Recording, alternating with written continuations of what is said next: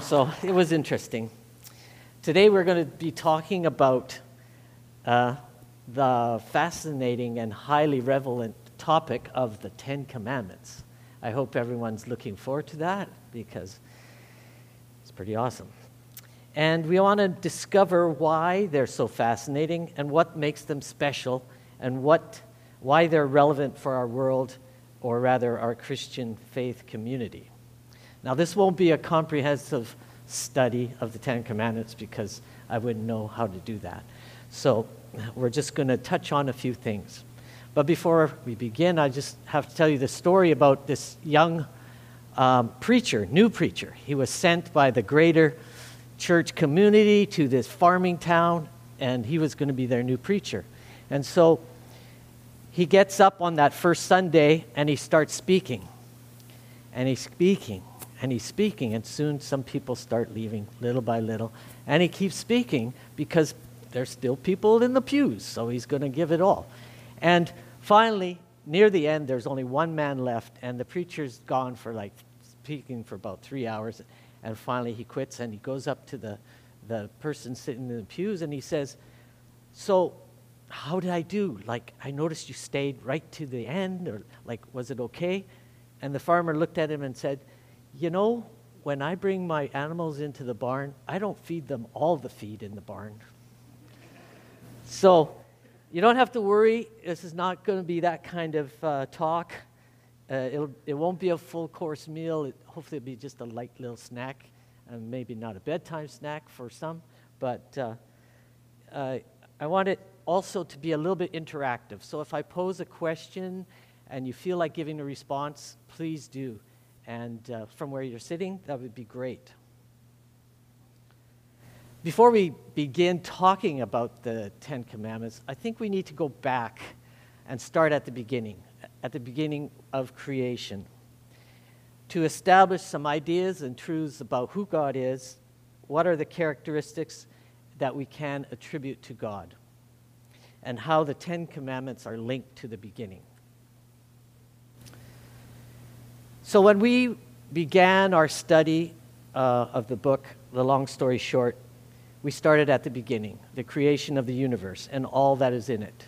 And we came to the conclusion that the universe was not created out of nothing, nor was it created out of chaos, and nor was it created as a result of a power play by a God who desired to be feared. Our universe was created out of love, by God who loved us. Scripture tells this same story over and over. We are wanted, we are precious, and we are loved. So here's a question.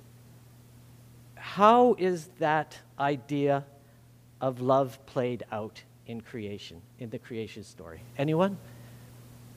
How do you see love played out in the creation story?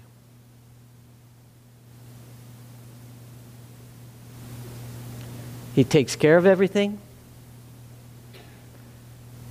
More?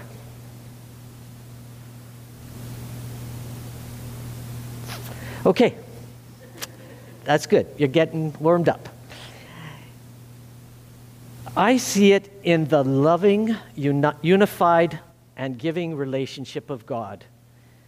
God, Father, Son, and Spirit are unified, and they love each other, and they care about each other, and all decisions that they make in the creating of the world are done in such manner. Glenn Scrivener says, "God is not defined by the supremacy, but by sharing. This love that they have is not just what they do, but it is who they are. Their love is too good to keep to themselves, and so they have to share it." The Father and Son share this love, and this is why creation happened. The God of love overflows like a fountain brimming of life, and he reaches out to draw millions more into this love. And into the creation story, here comes Adam, the man that God formed out of the dust. of the ground. And God breathed his spirit, the spirit of life in him, and he became a living person. And God gave Adam the job of naming all the birds of the air and the trees of the field, the wild animals upon the earth. And then God saw, God gave, provided a helper, a companion for Adam. And the 17th century preacher Matthew Henry says, "Woman was not made from Adam's head to rule over him, nor was he made from Adam's feet to be trampled on by him, but from his side to be equal with him, under his arm to be protected, and near his heart to be loved." To me, this is not just a story about the creation of Adam and Eve, but it is a great image of the relationship between God, Father, Son, and Spirit, and a relationship of love, equality, and harmony.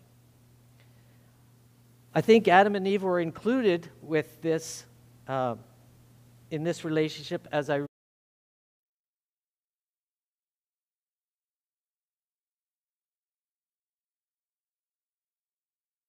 through the garden in the cool evening breeze, and he's looking for them, and he's calling out for them, and they have conversation. They knew each other. They had relationship.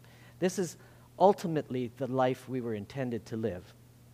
And of course, we know about the fall, where Adam and Eve, they lose sight of who God is. They fail to trust him by taking the one thing that would show God that they trusted him.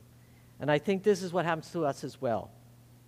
We sin, we deny, we walk away, and we forget that God is a God who gives, who loves, and who provides. Even in that moment of banishment from the garden, God shows his true character to Adam and Eve by continuing to be the God who gives, who loves, and provides. Though sin will bruise the people, and offspring will come who will put an end to sin and death. As generations pass, the people continue to forget who God is, and they wander from God, to the point where we meet Noah and the great flood. Noah is found righteous in God's eyes, the only blameless person on earth, and he walked with God in close fellowship and is spared from the devastation of the flood that prevailed the earth. After the flood, once again, the people keep moving eastward, away from the Garden of Eden, away from the ideal life that God had desired for them, until God chooses Abram to be the father of a great nation for them, who will be blessed and be a blessing to others. Abraham believed and trusted God, and he was counted righteous because of that faith. In Genesis chapter 15, verse 7, the Lord says to Abram, "I am the Lord who brought you up out of Ur of the Chaldeans to give you this land as your possession." And in verse 13 he says, "You can be sure that your descendants will be strangers in a foreign land where they will be oppressed as slaves for 400 years. But I will punish that nation that enslaves them, and in the end they will come away with great wealth." Once again, God is showing himself to be the God of relationship, who brings back, who gives, and provides a way out. Much like the story of Abraham and Isaac and the sacrifice on the mountain, God shows his true character. An interesting note to think about is that God chose to save the people before they even chose to cry out from their oppression. Even before the Israelites became a nation, God chose them. Now we come to the story of Moses and the Israelites and the 400 years of captivity and enslaving by the Egyptians. God, through Moses, performed many signs and wonders and plagues in order to get Pharaoh to release the Israelites from their plight as slaves in Egypt. Only after the last plague, the angel of death death visiting the land of Egypt does Pharaoh give the Israelites the heave-ho. Pharaoh and the Egyptians could not get rid of them fast enough. As the story continues, 2 months later, the Israelites arrive at the base of Mount Sinai, where God meets Moses and gives him some rules or guidelines that the people may follow, which have been more commonly known as the Ten Commandments. And so, if you have your Bibles, you can turn to Exodus chapter 20.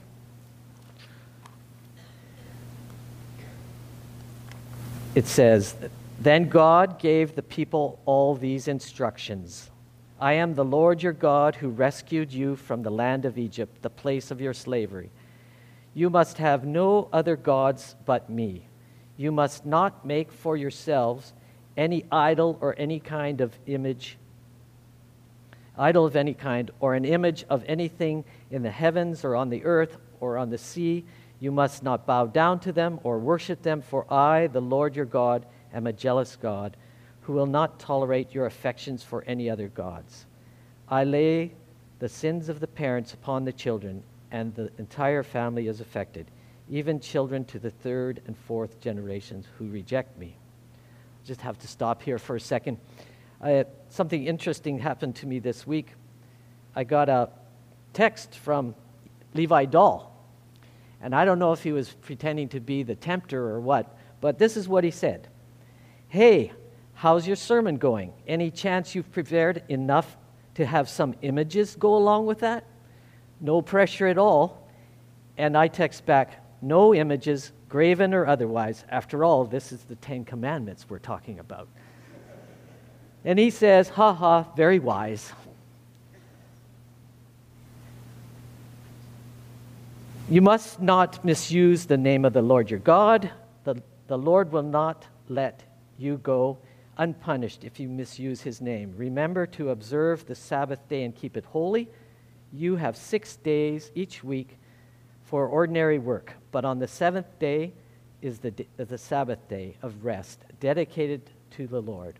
And on that day, no one in your household may do any work. This includes your sons and your daughters, your males and female servants, your livestock, and any foreigners among you. For in the 6 days the Lord made the heaven and the earth, the sea and everything that is in it, but on the seventh day he rested. This is why the Lord blessed the Sabbath day and set it apart as holy.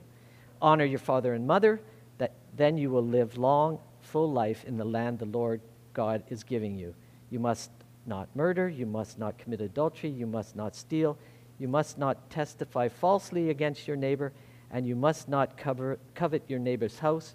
You must not covet your neighbor's wife, male or female servant, ox or donkey, or anything else that belongs to your neighbor. So, these are the commandments that were given to the people of Israel. And God begins by saying, "I am the Lord your God who brought you out of the land of Egypt, out of the house of slavery." Why do you think God started the Ten Commandments out this way? Anyone? Why did God say this? Suggestions? Comments? To establish his authority and worthiness. Some more? To teach them right from wrong. Okay.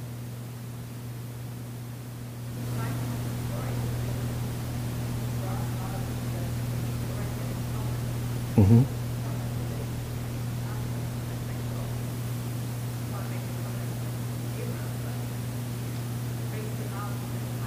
Mm-hmm. Okay. Good.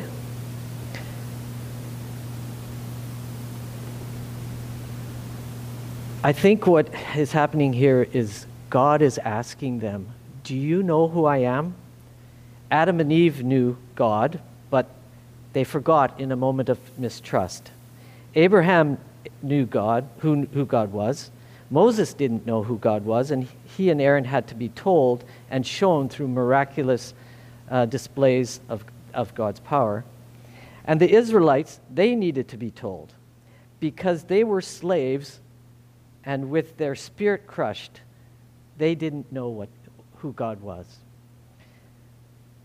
So what does it mean to be a slave? Anyone? What does it mean to be a slave?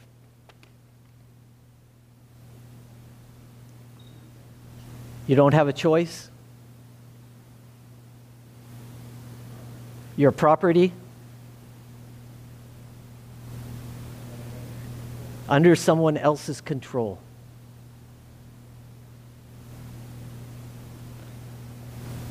Pardon? Okay, or slave to things, yes. Exodus chapter 1, verse 13 says this. So the Egyptians worked the people of Israel without mercy. They made their lives bitter, forcing them to mix mortar and make bricks and do all the work in the fields. They were ruthless in all their demands. So this is the life that the Israelites just came out of. They were miserable. They were beaten down. They were misused, abused. They were just treated like property. And so they needed to be reminded who God was. I am the God. I am the power. I am the one that brought you out of this horrible living condition. And so this is who I am.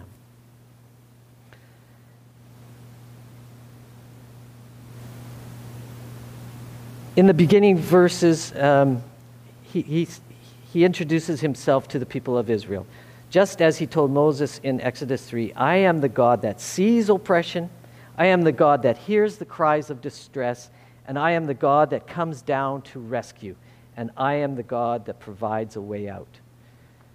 Keith St. Jean, who led this discussion in our journey group, says it this way. God is in the business of setting people free. He is in the business of providing for people, and he is in the business of restoring humanity to those who it was stolen from. God describes himself as a jealous God as we continue into the verses there. What is he telling the people when he says he is a jealous God?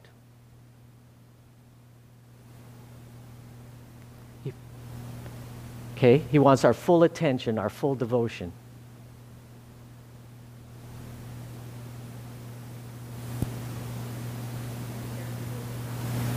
He cares about what happens to them.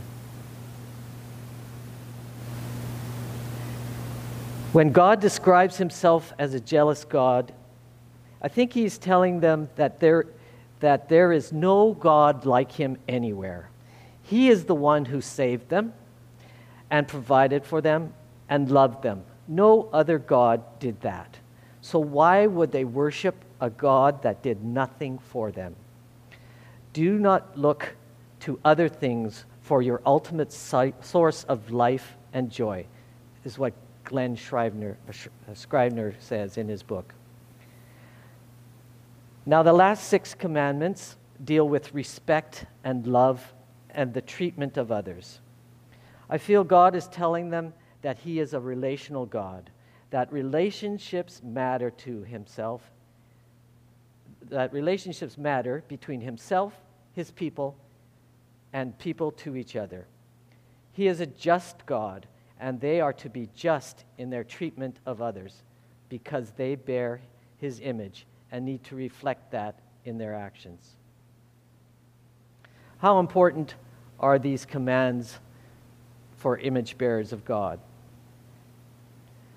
Well, I found it very interesting that the 10 Commandments are so important to God that when the Israelites were building the tabernacle and all those instructions, God had them place the commandments inside the Ark of the Covenant, which was then placed in the Holy of Holies, where God came down and was a visible evidence to the people of Israel. So much so that this is where God was. This is part of his heart.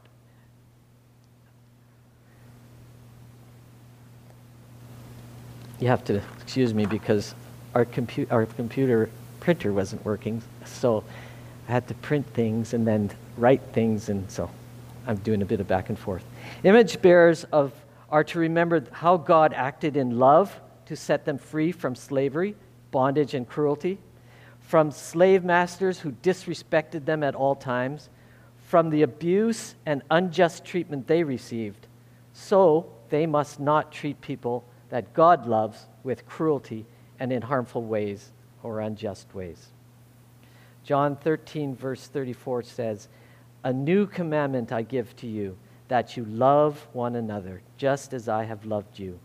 You also are to love one another." And in John 1, verse 4, 7 to 12, "Beloved, let us love one another, for love comes from God. Whoever loves has been born of God and knows God. Anyone who does not love does not know God, because God is love. In this, the love of God was made manifest among us, that God sent his only Son into the world so that we might live through him. In this love, not that we loved God, but that he loved us, and he sent his Son to be the propitiation of our sins, for our sins. Beloved, if God so loved us, we ought to love one another. No one has ever seen God. If we love one another, God abides in us, and his love is perfected in us." So I think that we are like the Israelites. We need to be reminded that we do not live as the world lives, but in the true reality of God's love. So whatever you do, whatever you wish others would do to you, do also to them, for this is the law of the prophets. Jesus was asked by a lawyer in Matthew chapter 5 or chapter 22 verse 34, "Teacher, what is the greatest commandment in the law?" And he said to them, "You shall love the Lord your God with all your heart, with all your soul, with all your mind. This is the first and greatest commandment. And the second is just like it. You shall love your neighbor as yourself. On these two commands depend the whole law and the prophets." Jesus knew how tightly woven together these commandments were, and his life and words perfectly reflected and perfectly embodied these two commands.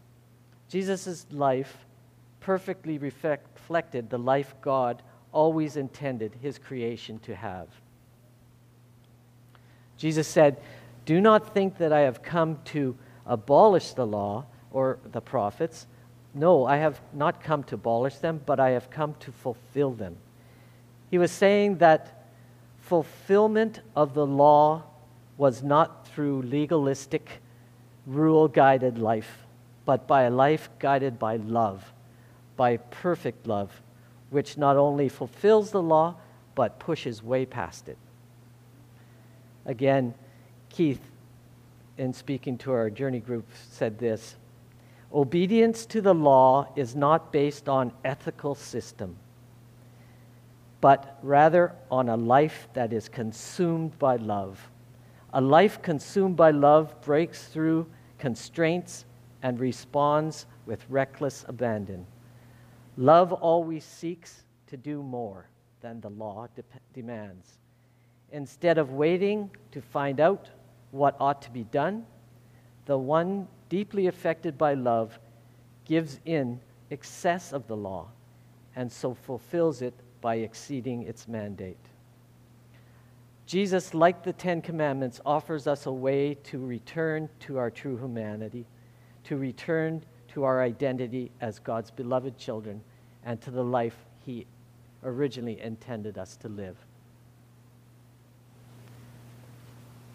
That's what I have for you today.